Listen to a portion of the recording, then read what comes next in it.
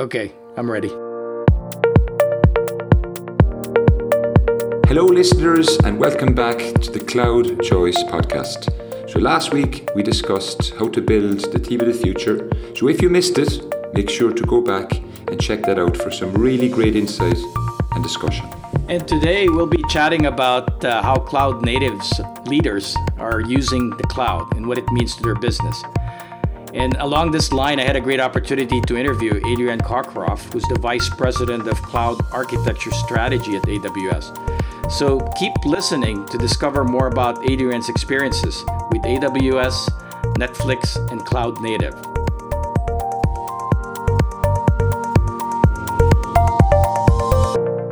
We're really honored, and it's a pleasure to have you, Adrian. How are you? Fine, thanks, and glad to be here. It's a great opportunity to have a discussion in this area. Yeah, so I understand you're now part of AWS. Yeah, sure. I'm VP Cloud Architecture Strategy. So let me, given your huge perspective across different industries and markets and geographies, so how does AWS see this cloud native market developing? Is this for real? Is it gaining momentum? And what challenges and growth potential, do you see ahead? Customers are in lots of different places, right? So we have customers that have grown up in the cloud, the sort of startups that have got big, people like Netflix or Pinterest or Airbnb, Lyft. And there are other companies that are migrating, some of the large companies in retail, banking, finance, healthcare, who are trying to figure out how to reinvent themselves. But when you go from a data center to a cloud, there's a bunch of new things. First of all, in a data center, you tend to buy something and it sits there for 3 years. It's probably at the same IP address. You've paid for it up front. You're continuing to pay your monthly depreciation on it, whether you use it or not. But in the cloud, you pay a month in arrears for what you actually used. And that means that if you turn something off, you stop paying for it. And this elasticity is a key thing that it's just a totally different approach. It means that it makes sense to build systems that have ephemeral components in them rather than being something that's a fixed asset. People tend to develop working practices based on giving stuff back because they know they can get it again rather than clinging to their servers or their infrastructure. So again, the agility in provisioning really, and the different cost model are the thing that are completely different when you're working in a cloud native architecture. The other thing that we also see in this space is the adoption of a PaaS, Platform as a Service. Can you describe a little bit more on AWS's thinking on PaaS and where it plays in cloud native? Sure. You're always going to try and create a platform. If you think about AWS as a big bag of building bricks, Lego bricks, and we make all different shapes and sizes, and you're a little constrained on what each of them do, but you can assemble it into just about anything. And I think that's kind of how we think of ourselves as building these bricks.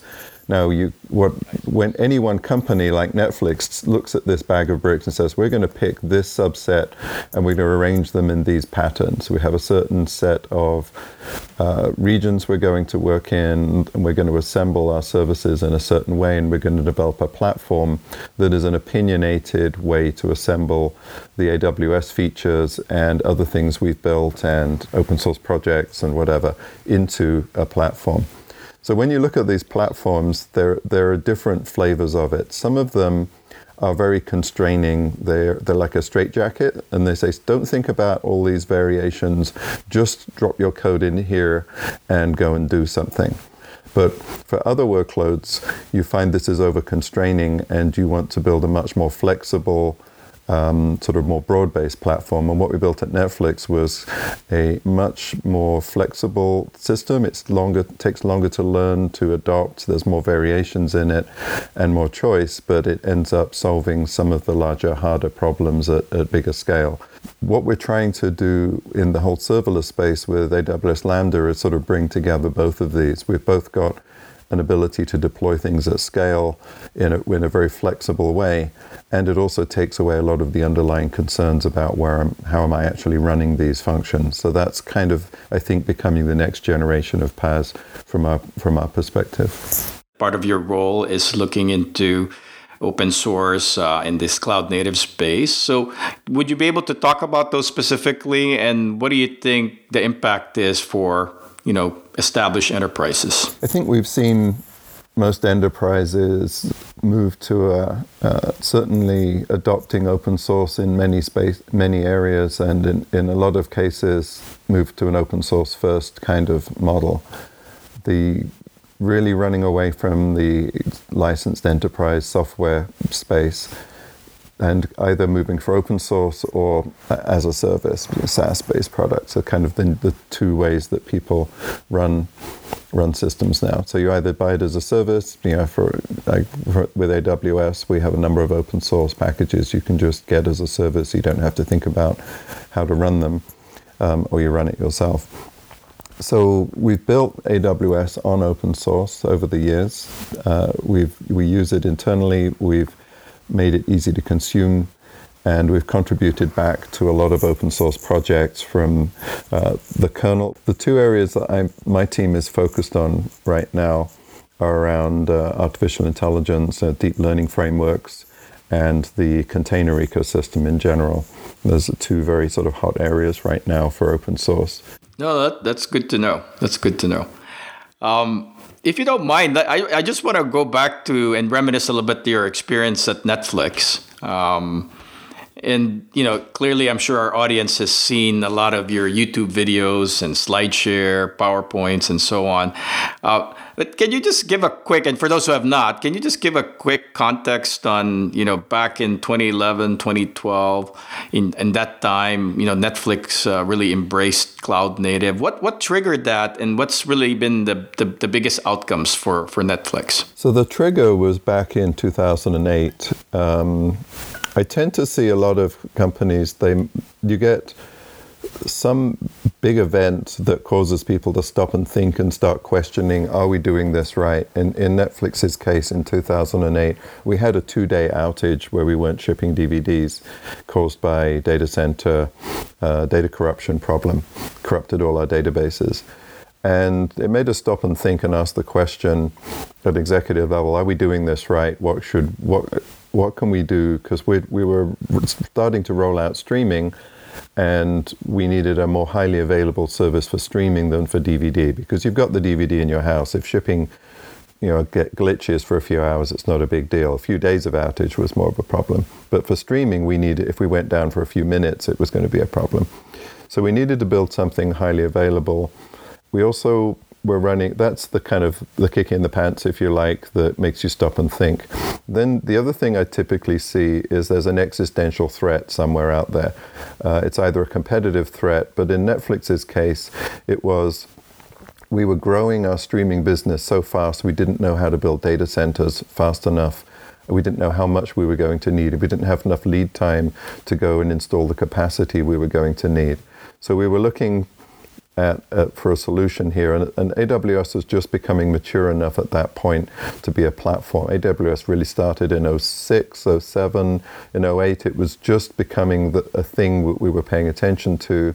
In 09 we started playing around with it, and in 2010 we moved our entire front end from sort of January to December. We worked through all of the Netflix website, one page and one API at a time, moved the entire front end to AWS. And I was basically architecting and leading a lot of the projects to make that transition. At the end of that point, we'd cleared out enough space in the data center by moving our front end out, but we still had all our back end systems primarily in the data center. We were still largely running on Oracle as our key back end. What we'd started to do is replicate data outside Oracle. In 2011, we moved the back end, sort of the system of record or source of truth, to the cloud as well. And by the end of 2011, pretty much there were just a few things left in the data center, but fundamentally what people interacted with as a Netflix product was running pretty much completely in the cloud by the end of 2011. A lot of our audiences are part of big enterprises, and they always say, hey, we're not like Netflix. Our products and offers are not as intertwined as theirs. Our business is different. So, based on your experience at Netflix and other places, what would you advise them on, whether it's brownfield or greenfield, how should they approach cloud native, and what are the hardest things that they have to overcome? Yeah, I think let's take that in two parts. I'm going to start by just saying why is what Netflix did interesting to existing large enterprises. And I brought up this subject recently at an event, basically say, why is Netflix like BMW? What do they have in common? And the transition Netflix went through was from running a DVD-based service, which had a bit of a website, but fundamentally it was a logistics problem. It was batch-oriented, and we were shipping physical inventory around. And that was the problem Netflix was solving for in the first 5-10 years of its life. We then started to connect directly to customers with streaming. So now we are continuously connected to customers as they consume the product, rather than indirectly shipping them a physical object. And that transition from physical to digital is the thing that a huge number of enterprises are struggling with right now.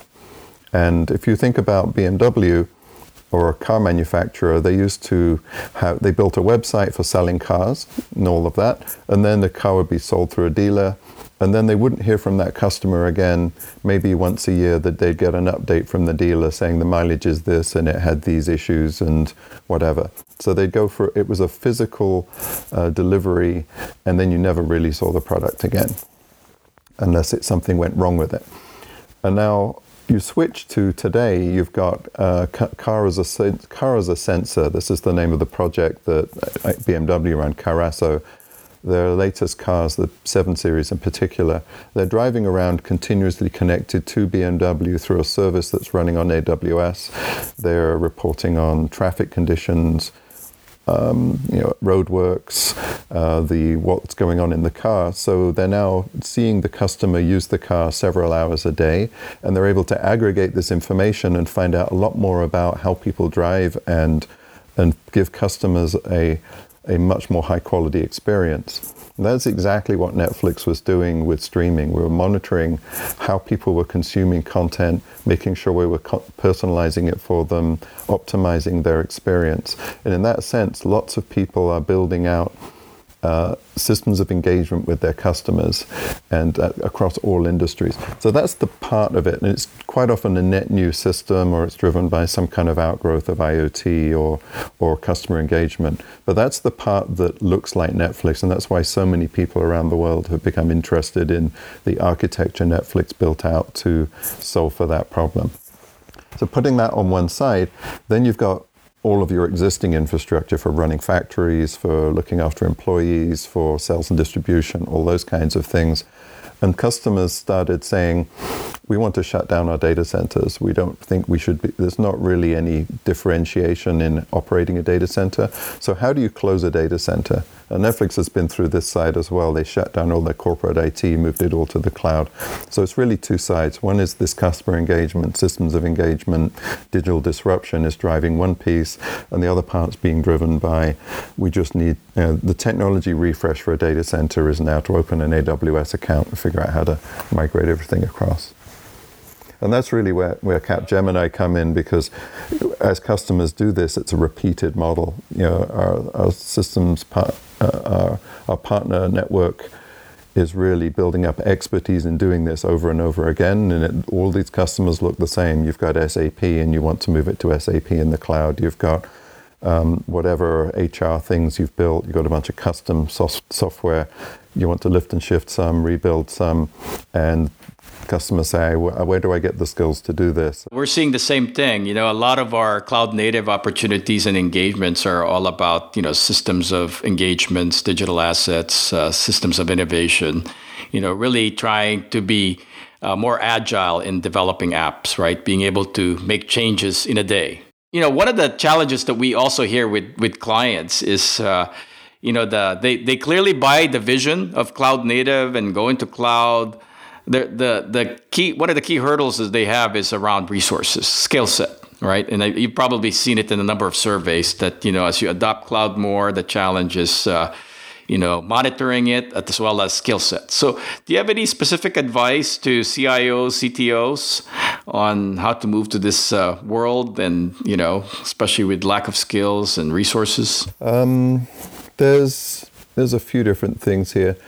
One is that this is actually a simpler world. It's unfamiliar, but it's essentially simpler and easier to deal with.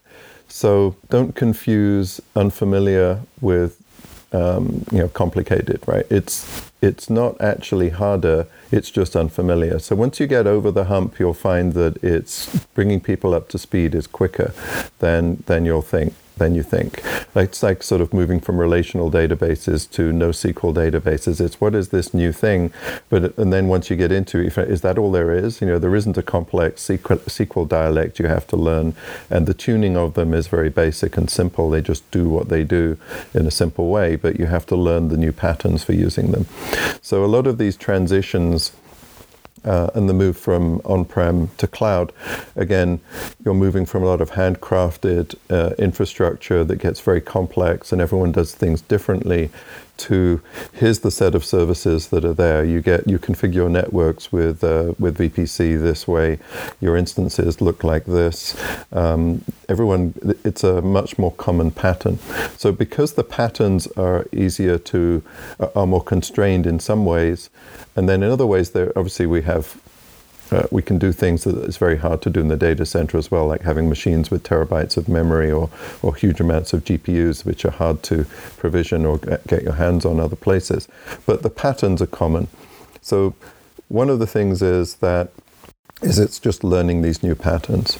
So and you can bootstrap, obviously, by bringing in expertise from outside that have already figured out these new patterns. Quite often you set up something like a center of excellence group internally, a cloud COI group, who learn how to do that and get over the hump. So that's, I think, what I'm seeing across most of the industry. It's once you're there, the problems. Once you've figured out the architecture, you've got the technology figured out, then you're left with people problems. And this is the major change that we see as companies go to like a digital or a cloud native strategy, is mostly around in the bucket of what you might call DevOps transformation, which is moving from a stovepipe organization where you have a networking team that do all the network configuration and they don't write code.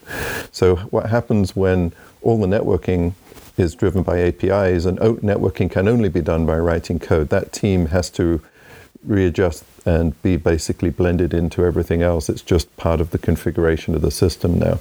So these siloed teams then tend to be reorganized into a more cellular architecture where you have an individual, what Amazon calls a two-pizza team that owns a service, and they own everything about the service, and they're on call for that service, and they configure it, and they have to have their own experience in networking and operations and keeping the lights on and figuring out how to maintain it. And they have product management skills, but they don't typically have much project management because projects are so short that you don't need project managers. So that transformation is something that most large organizations are somewhere in the process of struggling with, and it's really nothing to do with the technology. The technology is enabling it because you're moving from filing tickets to get stuff done to self-service and API calls to get things done, and so the technology drives the change. But a lot of the biggest problems people have are in actually the reorganization that's needed to effectively take advantage of DevOps and cloud and microservices to get the full agility that they really need. Yeah, we absolutely agree with that as well. We're seeing that a lot of it's the culture, adoption of DevOps, different way of doing things. Yes. So let's just close out the interview and maybe look further ahead, 5 to 10 years from now. Where do you see cloud native, or maybe what's the next thing? I think there's a few things going on here. I'll talk about one that's really relevant to enterprises and the highly regulated enterprises, and then a couple of technology things that I think are becoming pervasive. If you think about highly regulated industries and the compliance audits and that whole space, This is a big struggle because we've developed patterns in the data center and for operating businesses that are very rigid, and people comply to them, and everyone sort of follows the process, and it's pretty slow and regimented. But when you look at it from the other side, when you're in the cloud, you have a full ability to see exactly what happened to your infrastructure. There are audit logs of every API call, every configuration change, and you can see the configuration and the security configuration over time. So I think that where I'm going with this is that in a few years' time, it's going to get incredibly hard to pass an audit in a data center because the auditors will have got used to these cloud systems where things are knowable. That new world is going to start driving high compliant workloads to only run in cloud because you can't replicate that in the data center effectively. We've been struggling with that for years. So I think that's going to flip, and in maybe 5 years' time, something like that will be desperately trying to dig things out of the data center because we can't pass audits with them anymore. So that's a vision of the future. And then I think the other two areas, technology areas, I just think serverless and AWS Lambda is taking off incredibly strongly, and that should be, it's so low cost to run and so rapid to build that it's orders of magnitude better than other techniques at getting stuff done, certainly for greenfield and for rebuilding things that you want to just throw away an old app and build it from scratch. I'd look at that first. And then just adding machine learning and AI to everything. It's just turning up everywhere as a technique. It's in a few years' time, it's going to be pervasive. So I think that's where we're going in the future. That's great, Adrian. No, I appreciate the direction and the insights. Well, it's a pleasure. It was a pleasure having you. I know I could have asked a lot more questions, but I think we're out of time. So thank you for joining us, and hope we can connect again in the future. Yeah, thank you very much. I really enjoyed that interview with Adrian. He covered a wide range of topics, and clearly he's very knowledgeable and is clearly recognized as one of the forefront pioneers around cloud native. And interestingly enough, he talked about his interactions with customers. He said that clients vary in on how they adopt cloud, and he sees that a lot of clients are basically in different stages of their journey to get their organizations to embrace cloud native. It really depends on the urgency, right? The degree of transformation that they need to do. It really depends on the triggers that they have, and that would drive the degree of adoption and the pace of adoption. One example he mentioned is in Netflix. During their Netflix days, the way they got into the cloud is because of a glitch in their DVD supply chain when their systems went down for a long period of time, actually hours, I think it was days. But basically, with that experience, they realized that they can't do that with their online streaming business that was fast growing. So with that experience, with a clear learning platform like that, they had a higher degree of urgency and commitment to change, right? So they really needed to look at better solutions. So that's actually a good trigger, and most clients are also facing that. In FS, we're seeing a lot of the fintechs are helping, our banks, or forcing our banks to rethink how they do things. And in fact, in one of the companies I worked with in Charlotte, they basically provide retirement services, outsourced retirement services to public agencies. And because they needed to triple their business in 2 years, and they know that the way they do things, their current systems, their current processes, the way they offer products was just not going to cut it. Because what it took today, or before they went cloud native, what it took was months to onboard a client, and they needed to get it down to weeks or even days. So with that kind of situation, they realized, hey, the way we're doing things, we got to change it. So they basically embarked on a cloud native journey a couple years ago, and they went full boat. They went microservices. They worked on a PaaS, containers, DevOps.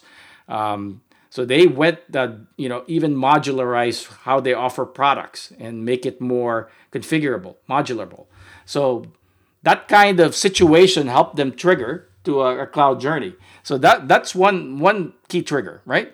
So the other trigger that we've seen with client is the more proactive. The fact that you have a CIO who sees that cloud is a disruptive force, going digital is critical, and so they need to plan for it. But the difference, obviously, is there's no burning platform. So what they typically do is when they adopt cloud with this kind of trigger, is the adoption is more controlled, more deliberate, more focused. What about the third category, Rennie? You know, the CIO who is completely oblivious. I know working in the financial services industry, CIOs are definitely very, very aware of cloud. And something that really stood out in the interview with Adrian, especially when you asked him about what the future of cloud was. So when it came to technologies like serverless, AWS Lambda, machine learning, artificial intelligence. So that bit, I mean, that bit, I understand and wasn't really too surprised about. But the bit on workloads that require a high level of compliance, where the auditors need to actually have a trace and a log of every single transaction that happened. I thought that was really an interesting point by Adrian to say that this would be, in the future of cloud would really be for workloads that are, that need to be highly regulated. And he was basically, and the way he described it, existing data centers, I mean, they were built over the last 20 years. And these data centers, they don't have the ability to log every configuration change or track or audit and log what the AI systems can do in a public cloud like AWS's.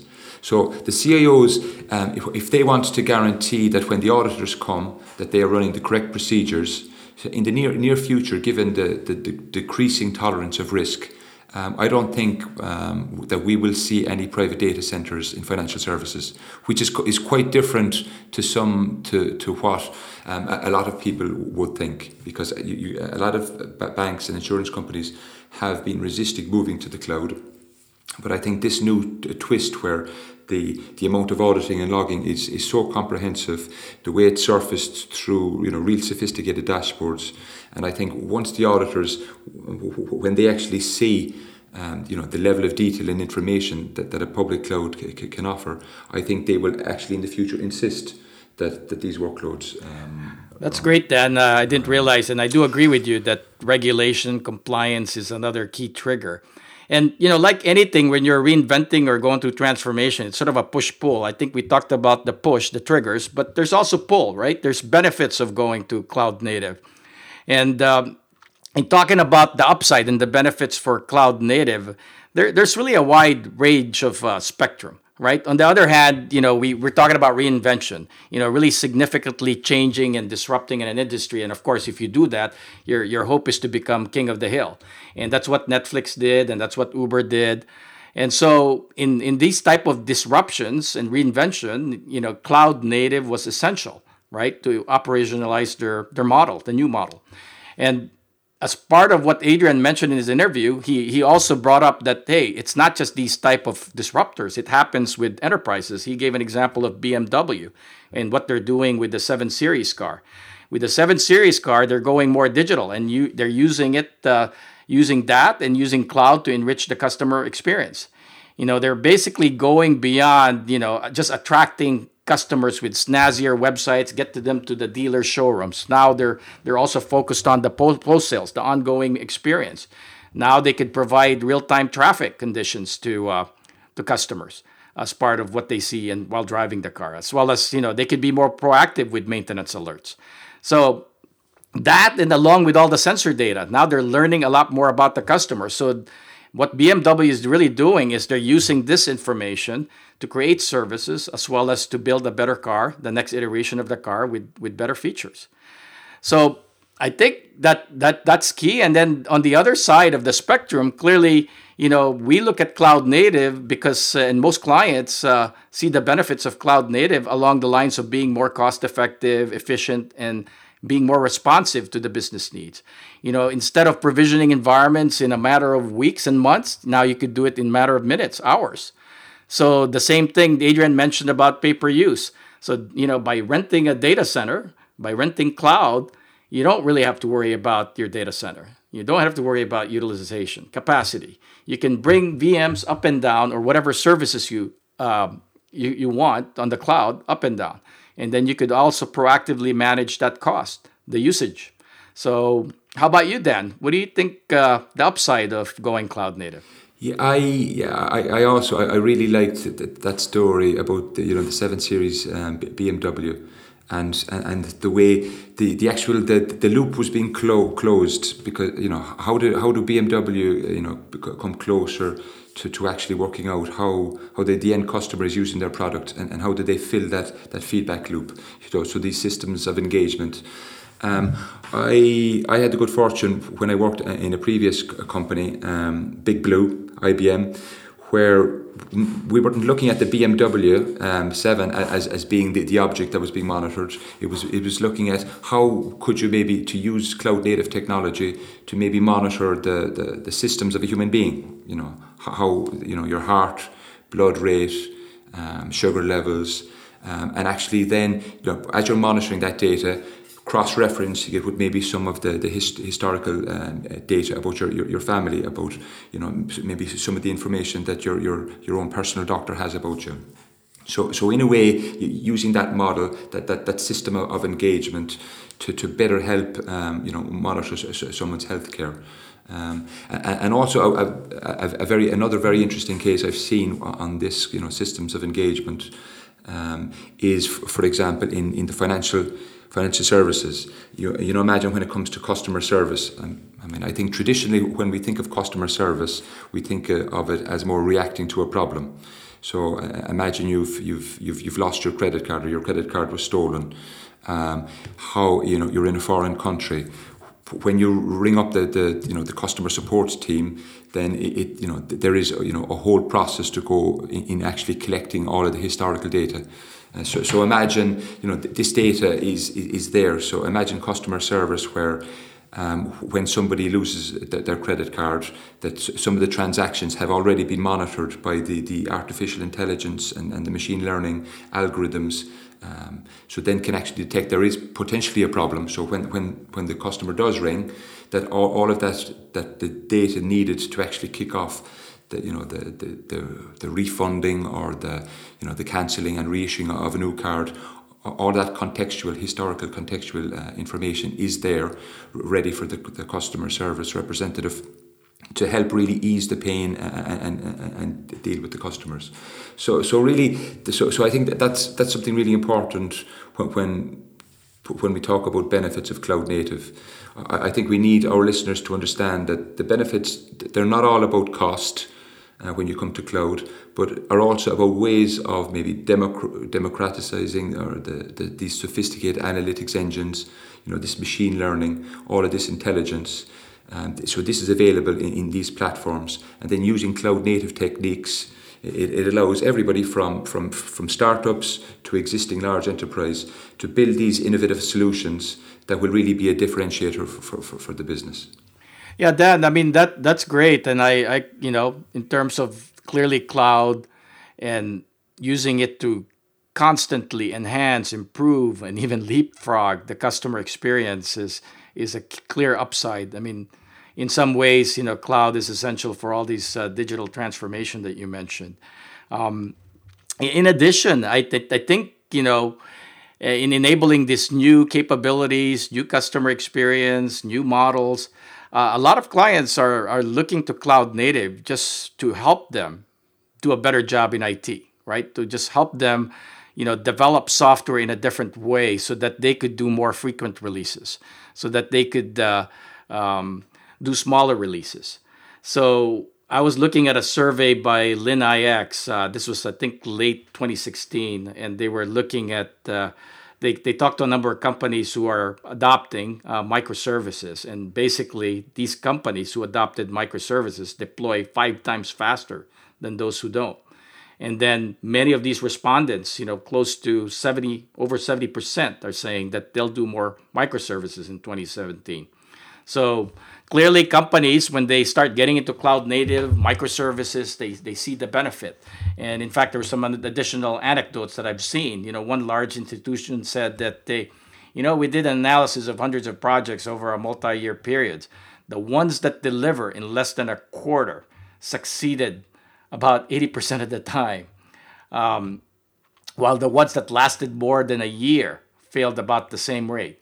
We simply are not very good at large efforts. So this is all part about cloud native, keeping smaller release, more frequent releases. And then there's another bank who mentioned, hey, now with cloud native, we could launch more features per year, 3 times more.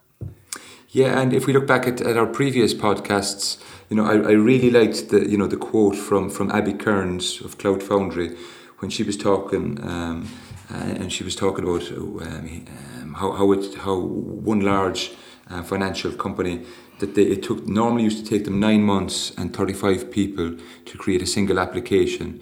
And after then, using Cloud Foundry, that this company, they were able to get down to 6 weeks with 4 people.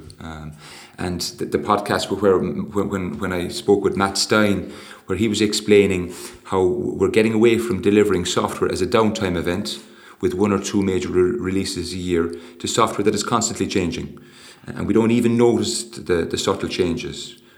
For example, he spoke about like Amazon.com. It delivers software changes every 11 to 12 seconds. So in very, very subtle ways. So companies like that are making the deployment of software a non-event. This is where everybody's trying to get to. Basically, writing software on the fly.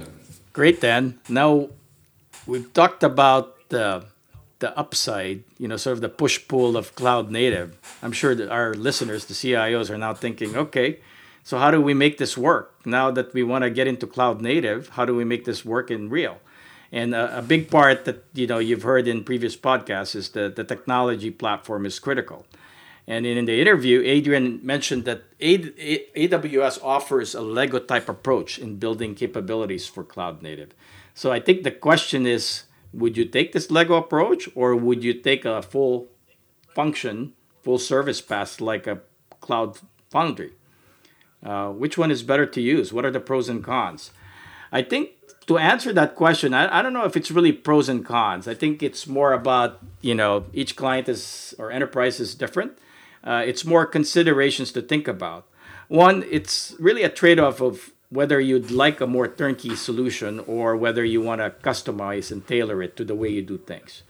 Another consideration is time to value.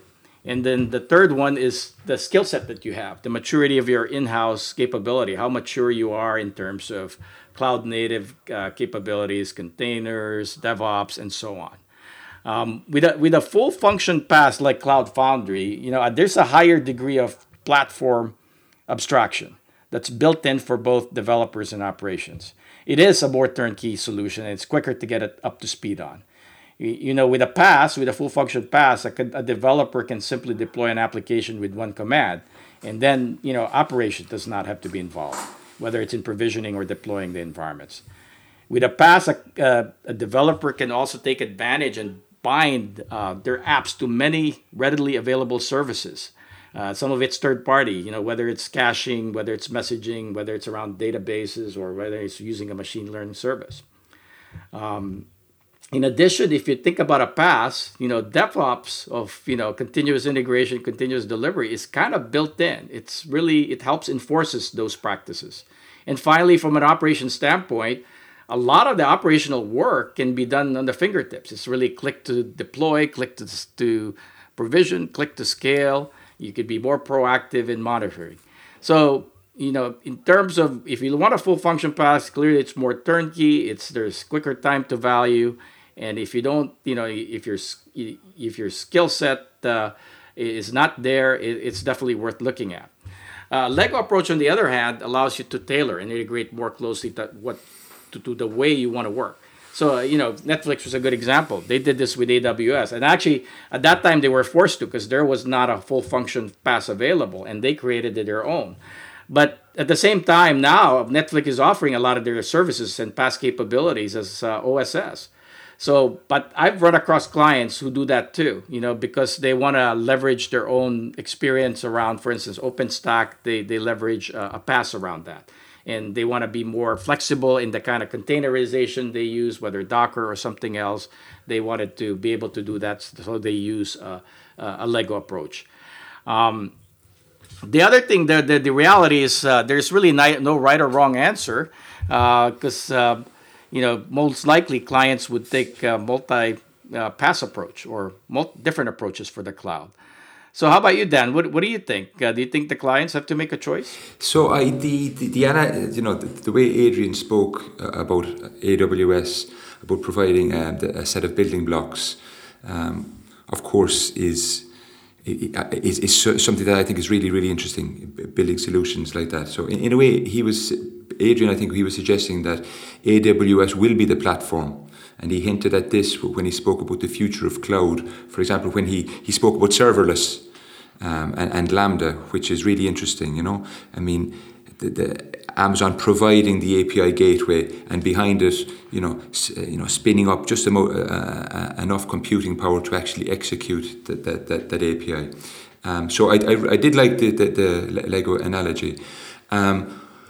But that being said, I have also, when I've spoken to some of our larger enterprise customers, and as an example, one of the enterprise customers I was working with quite recently, I was involved in building their cloud strategy. One of this large bank had recently defined its business strategy where the public cloud was going to be front and center in building better systems of engagement with its customers. They have committed to allowing all of their different business units to develop business solutions using public cloud services, which is a big commitment by this bank.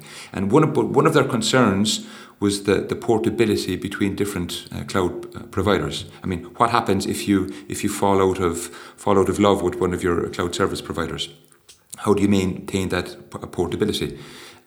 So if, for example, if you're using all of the servers from an AWS or an IBM Bluemix or an Azure, then you are tied into that cloud service provider. And also, for example, the complications in the governance, the risk and compliance checks and balances, that need to be put in place.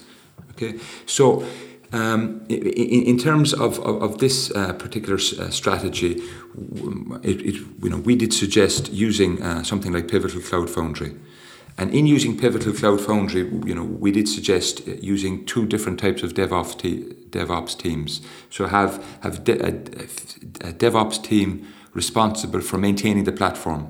So within Pivotal Cloud Foundry, they were going to make Pivotal Cloud Foundry available on AWS, on Azure, and privately.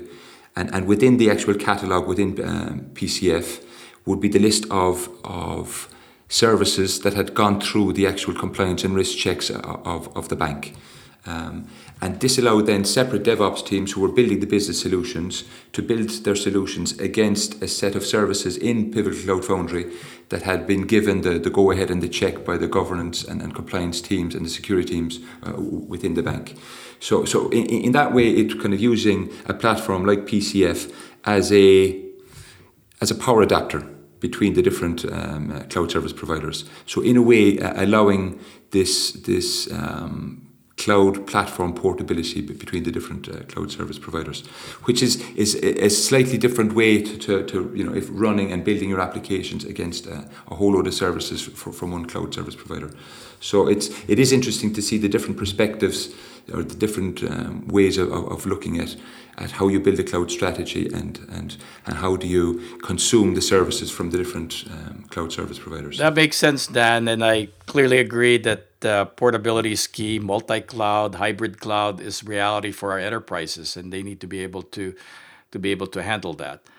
And it looks like we've come to the end of our 5th podcast. We'll be back next time around the topic of how to make it happen in the 3 E's: educate, enable, and enforce. In the meantime, do get in touch with us. You can find me on Twitter at Rene Claudio, RENECLAUDI0. Feel free to contact me. Be happy to connect. And you can also you can tweet me also. I'm at Dan O'Riordan. And if you'd like to know more, you can also find our research on cloud native applications. So it's called Cloud Native Comes of Age, And you can find that at www.capgemini.com/cloud native, all one word. Well, have a great week, Dan, and thanks everyone for listening. Talk to you and see you next time.